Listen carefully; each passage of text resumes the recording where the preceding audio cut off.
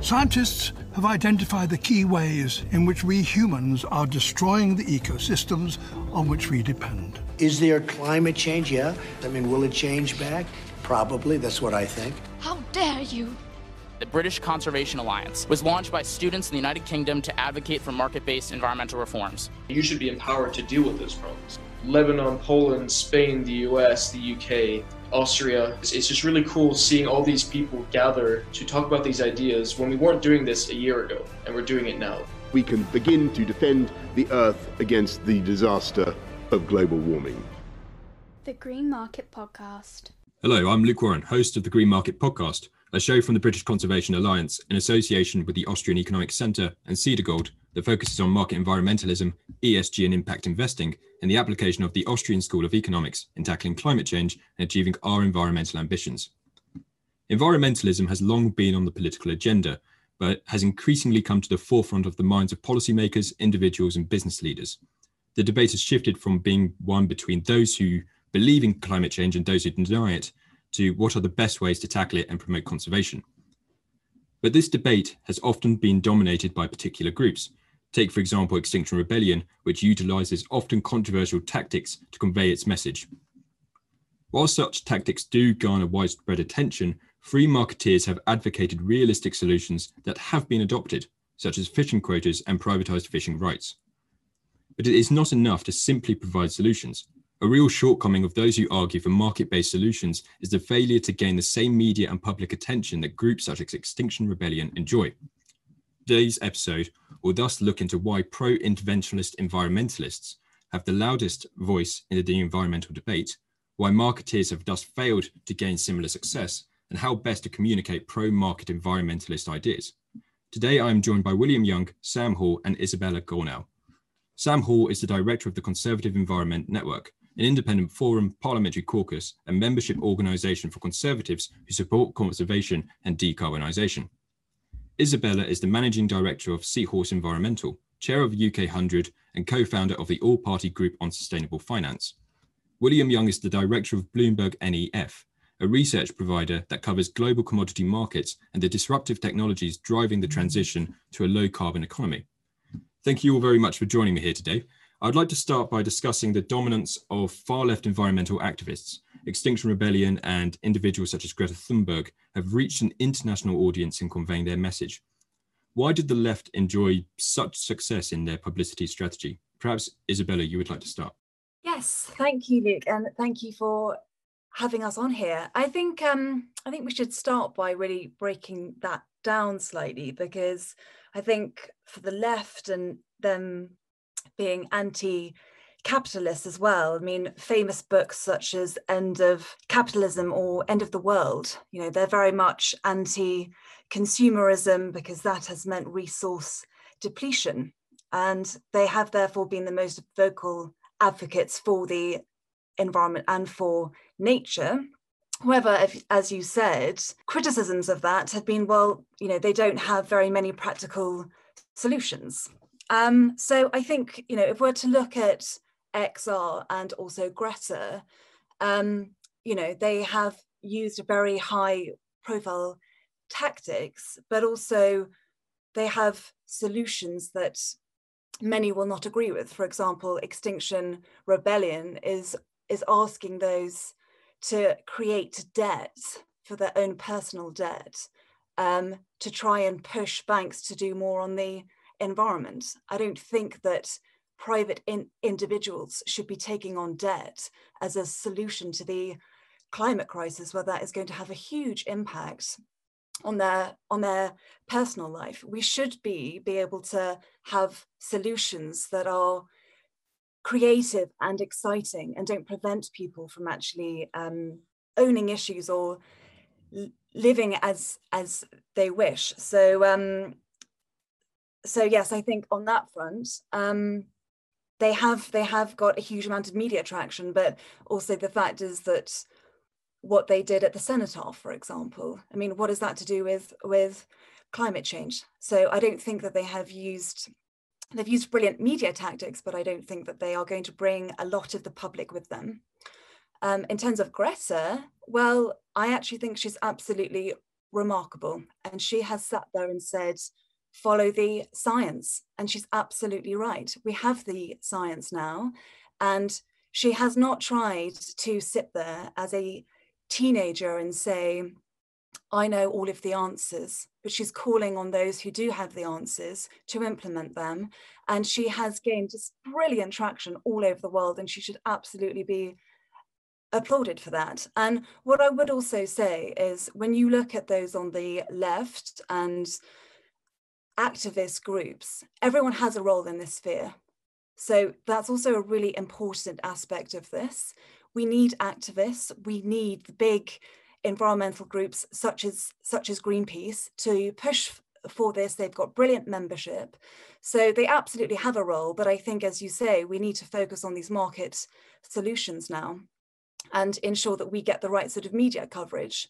But just to sort of end on this point, before I take up too much time, but we are seeing brilliant media coverage now and really balanced arguments. Sky News have got a brand new daily climate show. This is exactly what we should be seeing.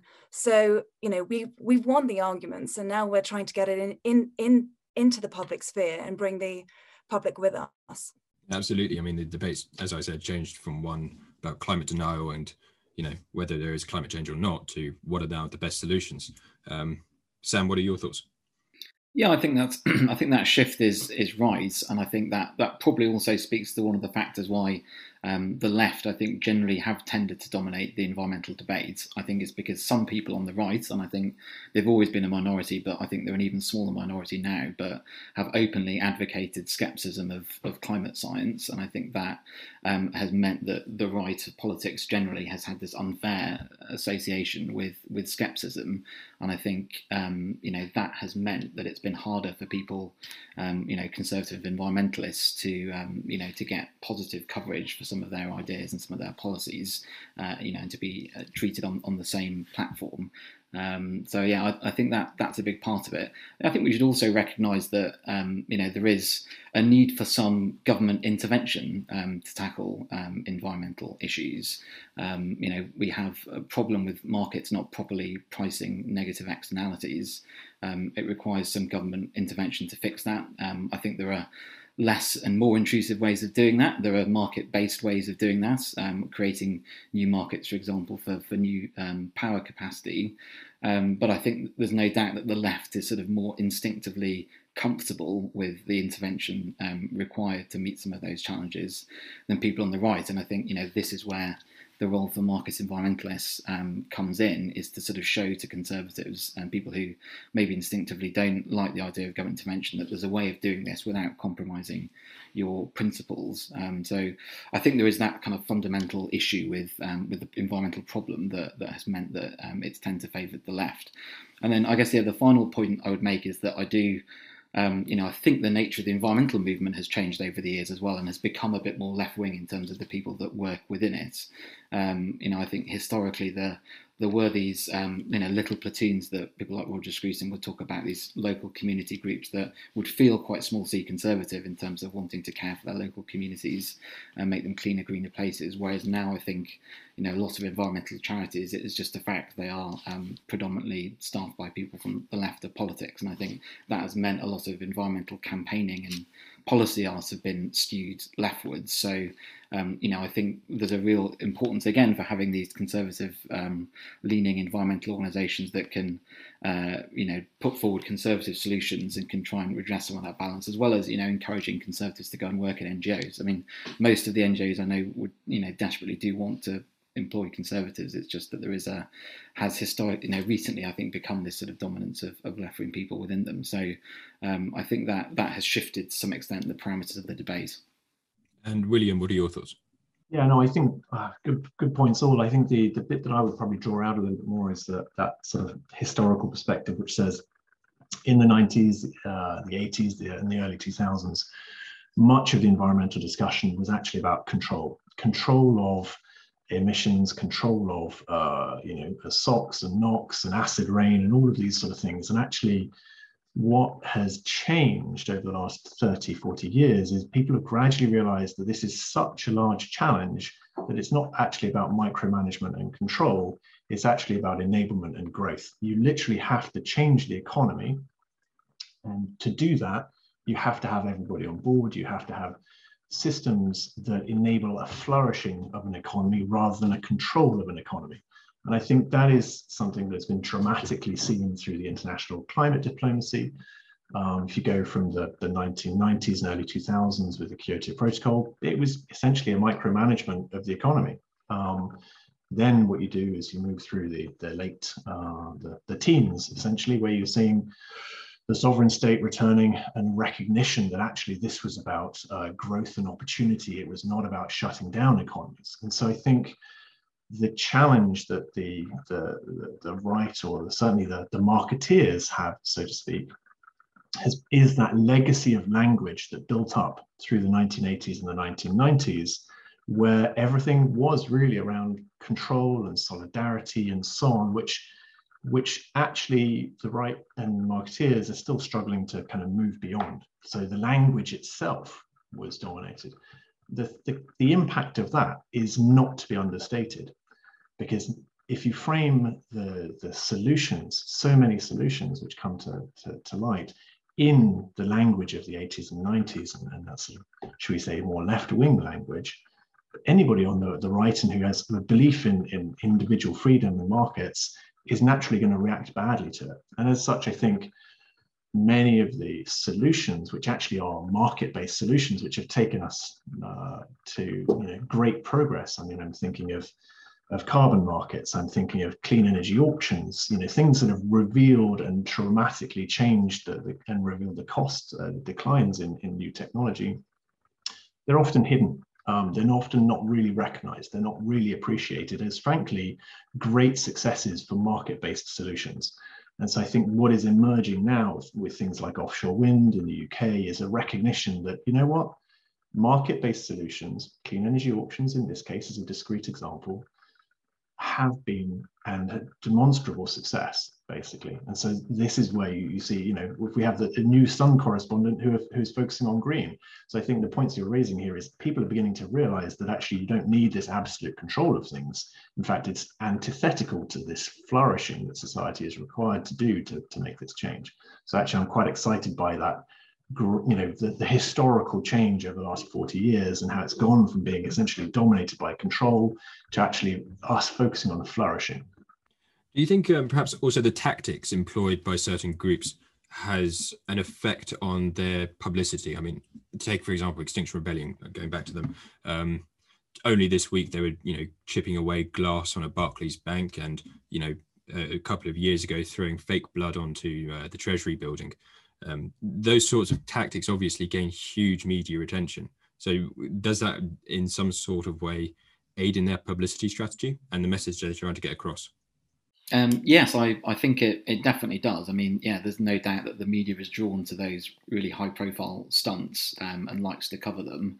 I think, as Izzy was saying, that I think what we've seen with that is that it's caused the media not really to talk about the underlying issue of climate change, and it's to become a debate instead about, protesting tactics and, freedoms to protest and policing and so on. And which I think is, and also, as he said, it's given the cause of climate change a bad name, as associated with, law breaking and so on in some moderate, voters' minds that will, broadly could turn them off the wider issue. So yes, I do think that has had an effect, and there's just by nature the media is not as interested in sober, detailed, policy-rich analysis. I do think this, it is getting better, and lots of the, the tabloids and on the centre right are starting to cover climate in, actually I think a very intelligent and sensitive way, and similarly. Similarly the broadcast media. So I'm optimistic that this is starting to change. But yeah, there's no doubt that the high-profile tactics grab short-term headlines. But I do think it does long-term damage to the cause. So we've also kind of raised the point that pro-market voices have largely been silent in the environmental debate thus far. But this obviously doesn't mean that pro-market policies have been ignored. I mean, we've already discussed, carbon pricing, but also fishing quotas and privatised fishing rights. These are all fairly common now. The main issue, obviously, is that pro-market voices have failed to capture the hearts and minds in the same way that other certain groups have. Would you say that's a fair assessment, William?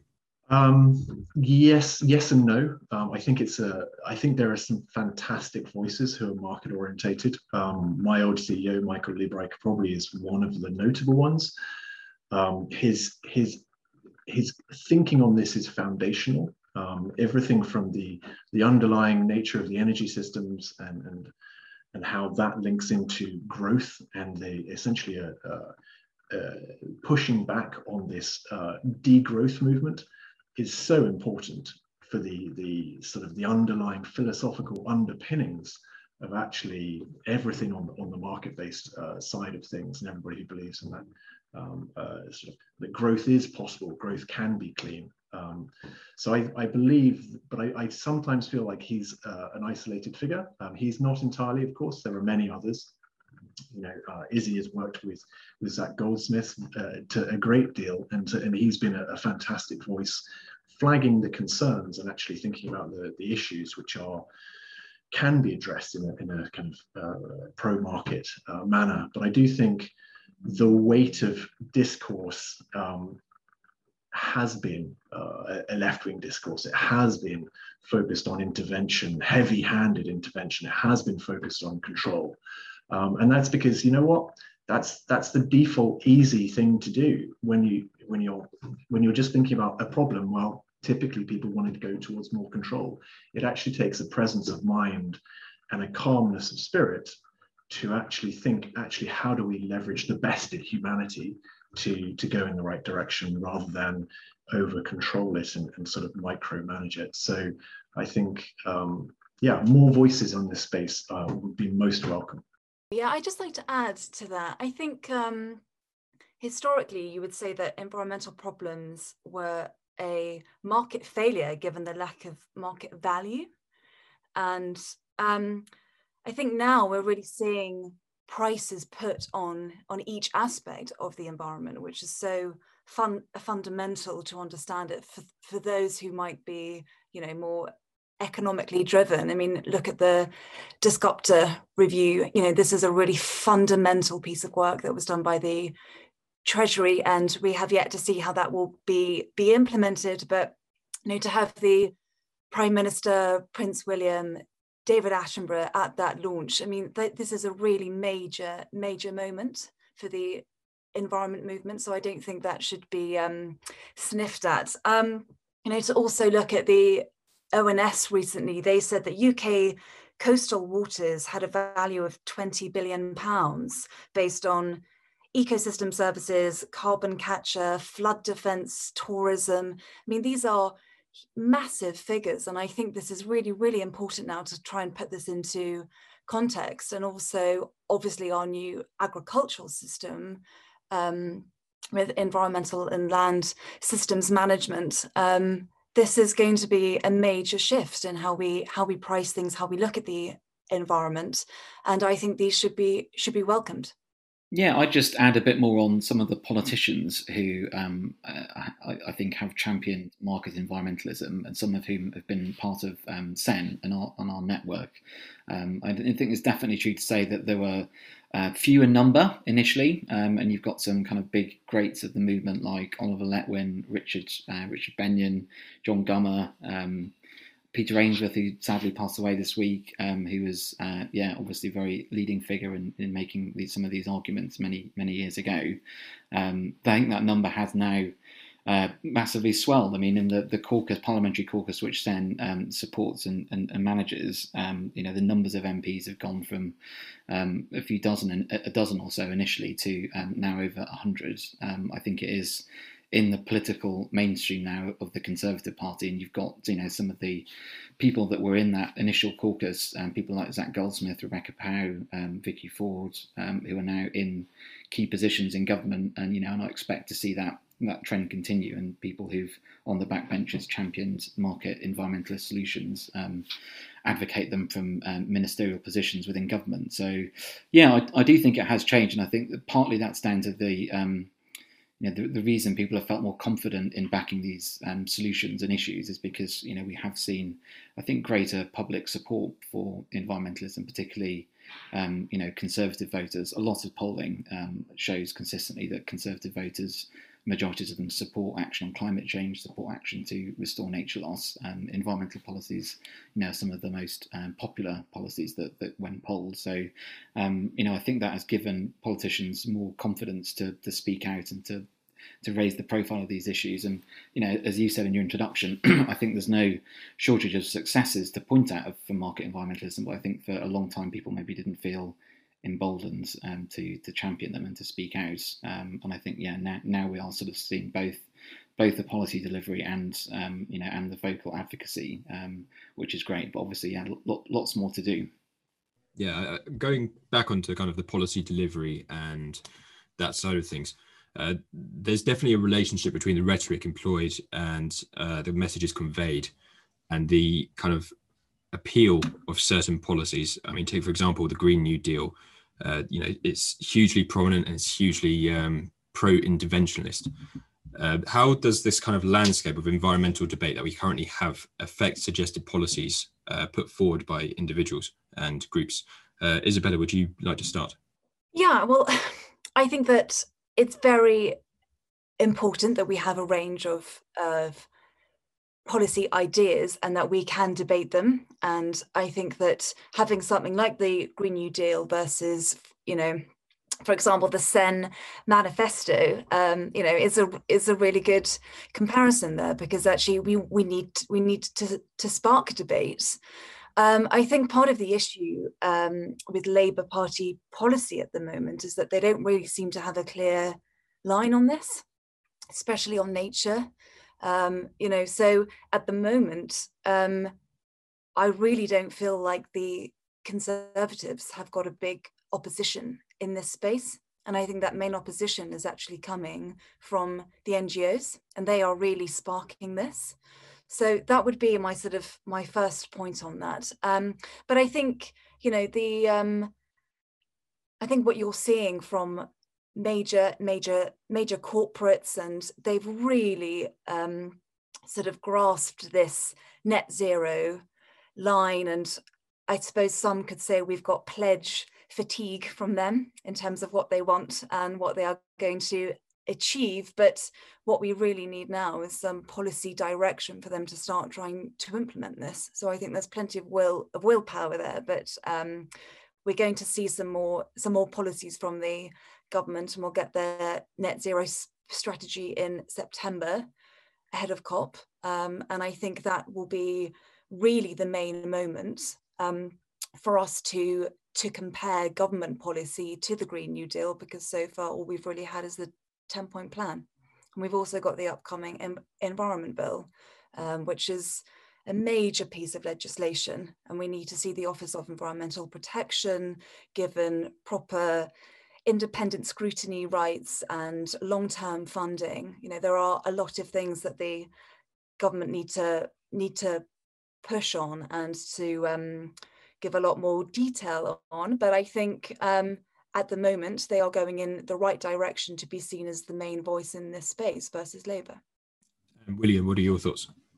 Yeah, no, actually, there's something that Izzy mentioned in the last sort of section when we were thinking about the value and price of things. And it reminded me of actually Oscar Wilde, who said, so it's something like a cynic is someone who knows the price of everything and the value of nothing. And it's just, as we begin to think about actually what we value and what people are willing to pay for, you begin to see these markets emerging. You begin to see, the seabed side of things. So that was a fantastically interesting piece that was put out.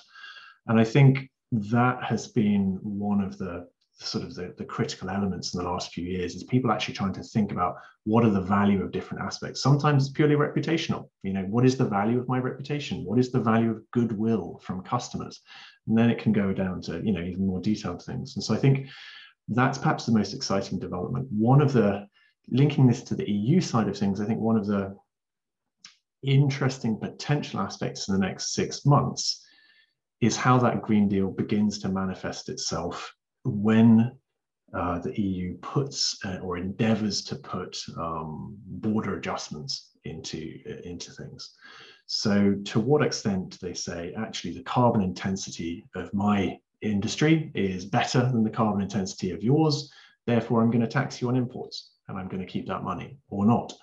And that's where scraps over the price and the value of things could potentially deteriorate the wider international scene. And so I think this aspect of putting a price on things and knowing the value of things is of such importance, but you then have to quite carefully think about the redistributive effects of that, because sometimes you can end up in very ugly scraps and very difficult discussions about actually who has what, who's got what, and so on. And I think that's probably one of the things to be very thoughtful about in the next 6 months, is as you begin to put a value on things, actually who owns that, who is benefiting from it.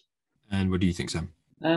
So, one point I wanted to make on the wider environmental debate, and I do think to some extent some of the terms of the debate inherently favour left-wing solutions, as the debate is currently construed anyway. So, for example, I think public spending is often viewed as a kind of metric of environmental ambition. So, a political party commits to spending a certain amount of money. Whoever pledges the most money for a particular environmental issue is sort of the winner. I think that obviously that's going to favour parties that are more comfortable with high levels of public spending and taxation. Now, I think we do need to spend public money in order to meet our environmental targets, but I think that money needs to be spent efficiently. It needs to be targeted on R&D, on early stage deployment, and it needs to be helping to crowd in private finance. But I think it's not the only way to deliver environmental outcomes. And I think sometimes the terms of the debate ignore the fact that it's actually tons of carbon emitted, saved, that we're actually interested in, and that if you can do that by leveraging private finance and creating market mechanisms like clean power auctions that get the private sector to finance and develop new offshore wind farms, then that's great. That means there's more public money to spend on other priorities. So I think that's one way in which the debate can sometimes get skewed towards the left, which I think it makes it hard for market environmentalists to make their case. The other thing I'd add on that is targets. I think I'm very pro targets. I think they can set a direction of travel for government departments. They can set a direction of travel for the private sector. They know what technologies will and won't be possible to use in a certain number of years. It can help to sort of avoid those stranded assets and wasted investments. So I think they're very useful from that perspective. But there is, I think, a real onus on politicians to set targets that are achievable and feasible. And I think, again, there's a tendency with some of these more left-wing campaign groups to set or to call for unachievable targets. And I think, the people on the right and from a market environmentalist, I think, shouldn't throw out targets, but need to be clear that we need to meet them, and we need to be clear about how we're going to meet them, so that they're credible. Because ultimately, if we want to use them as a tool for getting private sector investment, then the private sector have to believe that the government will actually achieve them and deliver them. Can I build on one thing that you just said, Sam, which is about a piece of the sort of use of public money efficiently? I think one of the things that I've been personally campaigning on over the last few years is to think much more about essentially metrics and benchmarks for success. And you focus more about what the outcome needs to be and what the actual metric for that outcome is. Because so much of the debate has been, how big is the budget that I'm willing to throw at them? And it's like, yeah, you know what, that's genuinely a dumb way of thinking about it. Like, it's probably the least intelligent way. It's a very catchy way, frankly, and everybody compares the size of their budget, right? Everybody likes to compare the size of their budget. Every media and news outlet likes to say, oh, big money here, small money there, therefore you're more important. Very few people actually focus on the outcomes. Very few people talk about the carbon intensity of the power sector. And yet, gradually, as those things become unavoidably obvious, which I think you were mentioning earlier. Like, there's a nice article in the BBC, was it yesterday, about the carbon intensity of the power system on the bank holiday weekend. 38 grams per kilowatt hour or something like that. Ridiculously low, probably even beating French nuclear. But that's the sort of discussion we need, is what are the actual metrics in these different industries that actually we're trying to drive improvement on, we're trying to see improvement on, not about actually how big is my budget, which I think is a very tiresome angle. I would like to kind of look at one final area, which is how pro-market groups, whether that be the British Conservation Alliance, the ACC, or whoever they may be, how do they make their arguments even more compelling, especially at a grassroots level? I think one area that's lacking is almost the emotional argument, making the heartfelt case for capitalism. I think that's something that's really lacking at the moment. Isabella, what are your thoughts? Yeah, well, it's a really interesting point, and I think when you talk about the grassroots movement, ultimately, when you're trying to win something or win an argument or a campaign, it is how to bring the public with you. But I think, as Sam said, we have already brought them with us. We've already won the arguments, and now it's about solutions. So for me, I would say that link it to government priorities. Do your homework on this and show that your solutions are impactful, cost-effective, and scalable. And also talk about the export market. Now, that's not just financial, but also thought leadership. It's really, really important in terms of, how can the UK lead on this? So that's a kind of the lobbying 101. But I think also there's a really good article in the Times today about don't guilt trip.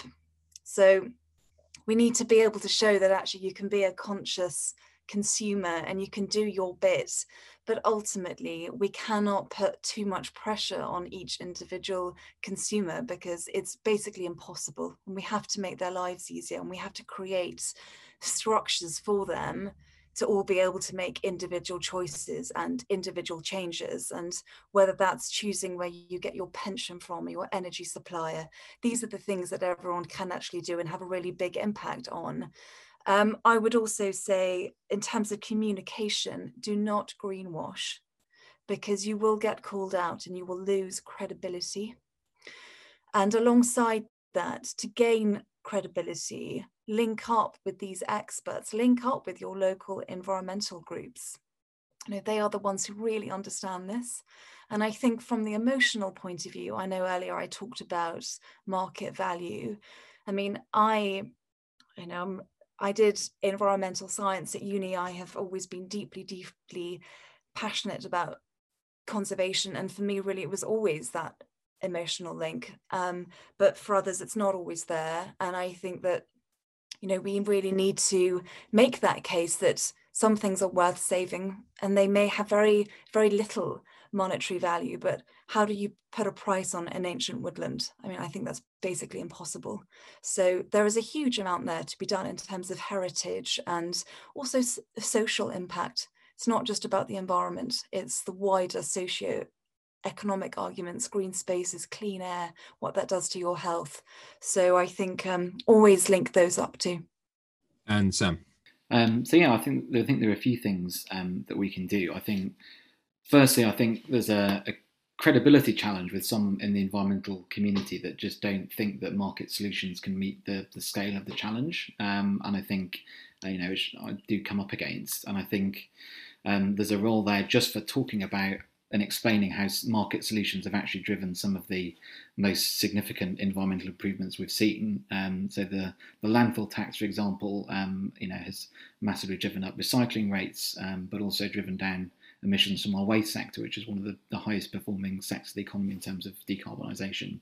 The carbon price support, which is our top-up carbon tax on in the power sector, similarly has helped the switch from from coal power stations to gas power stations. And then we've already talked a lot about the clean power auctions and how they've driven down the costs of new renewables.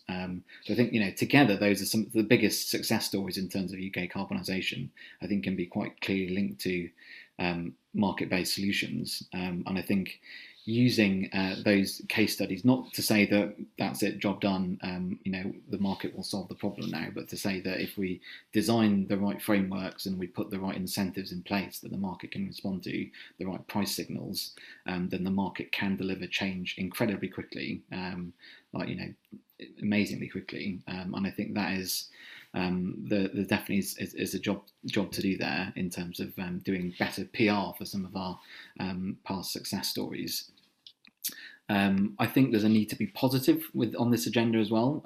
So I sometimes think we spend too long criticising things like the Green New Deal, which is bad. It's not how I would do decarbonisation, but I think there's a need to make sure we don't go down that route. But I also think we should spend most of our time talking about how we would do it, and that emphasis on being positive as opposed to criticising the left, I think is really important. I think, again, in terms of getting credibility with environmental groups, that is a big part of it. They need to see us as bringing something positive to contribute to the debate, not just doing down other solutions. And then, I guess finally, and it's related to Izzy's point, but linking in why this agenda is better for people's immediate day-to-day lives as opposed to, say, left-wing solutions to solving it. So I think there was some polling recently for asking how popular various sacrifices to people's lifestyle would be to solve climate change, which showed that flying less, etc., all kind of bombed in terms of polling. I think one thing that market environmentalism can do, but it's potentially different from some of the other approaches, is that we're more about trying to create new clean technologies. We're about trying to grow the economy at the same time as reducing emissions. And I think therefore there's probably less of that sacrifice involved in that approach. And I think that's something that we can talk about. Similarly, the kind of jobs and private sector investment angle, which has been a huge part of the current government's way of talking about net zero and the 10-point plan, which is all about how private sector investment, spurred on with a bit of government seed funding, can revitalise our industrial heartlands and places like Teesside and the North East. So I think rooting this agenda in those really immediate concerns. I think often climate change is this, impacts that are being felt now, including in the UK, but it feels to a lot of people like a chronic problem that we can't think about all the time because we'd be exhausted. So you need to find ways of making it a thing that is real to people's concerns now. And I think the good news is that it can be. That the evidence now of how net zero investments might create jobs and revitalise areas and do economic regeneration is clear and is stronger all the time. So I think we just need to be better at making our arguments around that, rather than getting too much into sort of the kind of wonky arguments about markets, which sometimes can sound a bit academic. And William, what are your thoughts? No, I agree with everything that Izzy and Sam have said. I think that the one thing that I would add is that we really need to look beyond the conventional language that is being used. Understand the underlying problems, understand the solutions that are often market-based, that are being used and that have been successes and that are the case studies. Apply the principles that groups like SEN have come up with. The manifesto that SEN has come up with is a superb example of applying good quality principles, and if you think of actually how you align your thinking to some extent with those, and that should enable people to really own the problem and then think about the solutions in a fundamental way. So I think that would be my encouragement. There is a sea of opportunity here for progress, improvement, for growth, for a flourishing society and for a flourishing economy. It really just takes a little bit of wisdom to see through the BS, if I can be honest, in the market, in the news, and actually then just say, okay, foundationally, I understand actually what is happening. Foundationally, I have some principles by which to operate, and therefore I can own this. And you know what? Like, people in the market base who think from a sort of a free market and a conservative point of view, they love to own stuff. They love taking responsibility. They will take responsibility for stuff. It's in their blood, basically. So if they've got those pieces together, then this whole thing will go very well.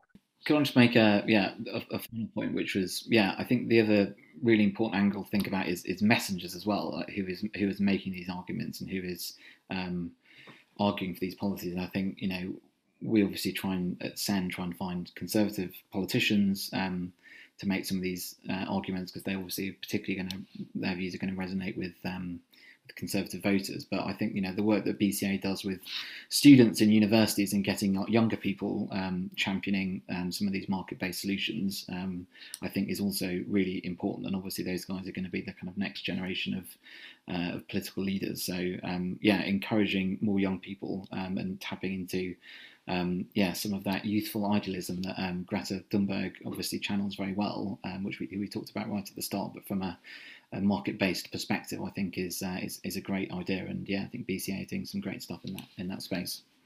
I'd like to thank you all very much for what's been a really, really interesting conversation. I usually end these with asking everyone for kind of concluding remarks. Isabella, could you tell us more where we can find out about your work? Yes, thank you. So you can go onto our website, Seahorse Environmental. We have clients such as Greenpeace, WWF, OVO Energy, CCM Technologies, and others. And then you can find out more about our all-party group on sustainable finance from our website as well. We're doing some really brilliant work with cross-party MPs on how they can get involved and understand more about pension schemes and green bonds. So yes, thank you. And William. I didn't realize this is a good advert, but I'll do it anyway. So I guess I'm here in a personal capacity. So frankly, I'm a little bit active on social media. Check me out. But frankly, reach out to me if you have interest. The company, bnf.com, does superb work in this space, but then so do many others as well. So lots of ways to hook up. And Sam. Thank you. Again, we have a website, sen.uk.com. Check that out. Sign up to our mailing list. We'll send you fortnightly updates on all the different articles and campaigns that we're working on. Follow us on social media as well. We've got an Instagram, Twitter account, Facebook. Do follow those as well for more regular updates on what we're up to. Thank you for having me on. Thank you. And if you'd like to learn more about the work of the British Conservation Alliance, do follow us online at www.bca.eco or on the Twitter handle at @bca_eco. Thank you all once again. Thanks, guys. Thank you for listening to this episode of The Green Market. Subscribe to our channels wherever you're listening to us to make sure you see every time we post a new episode.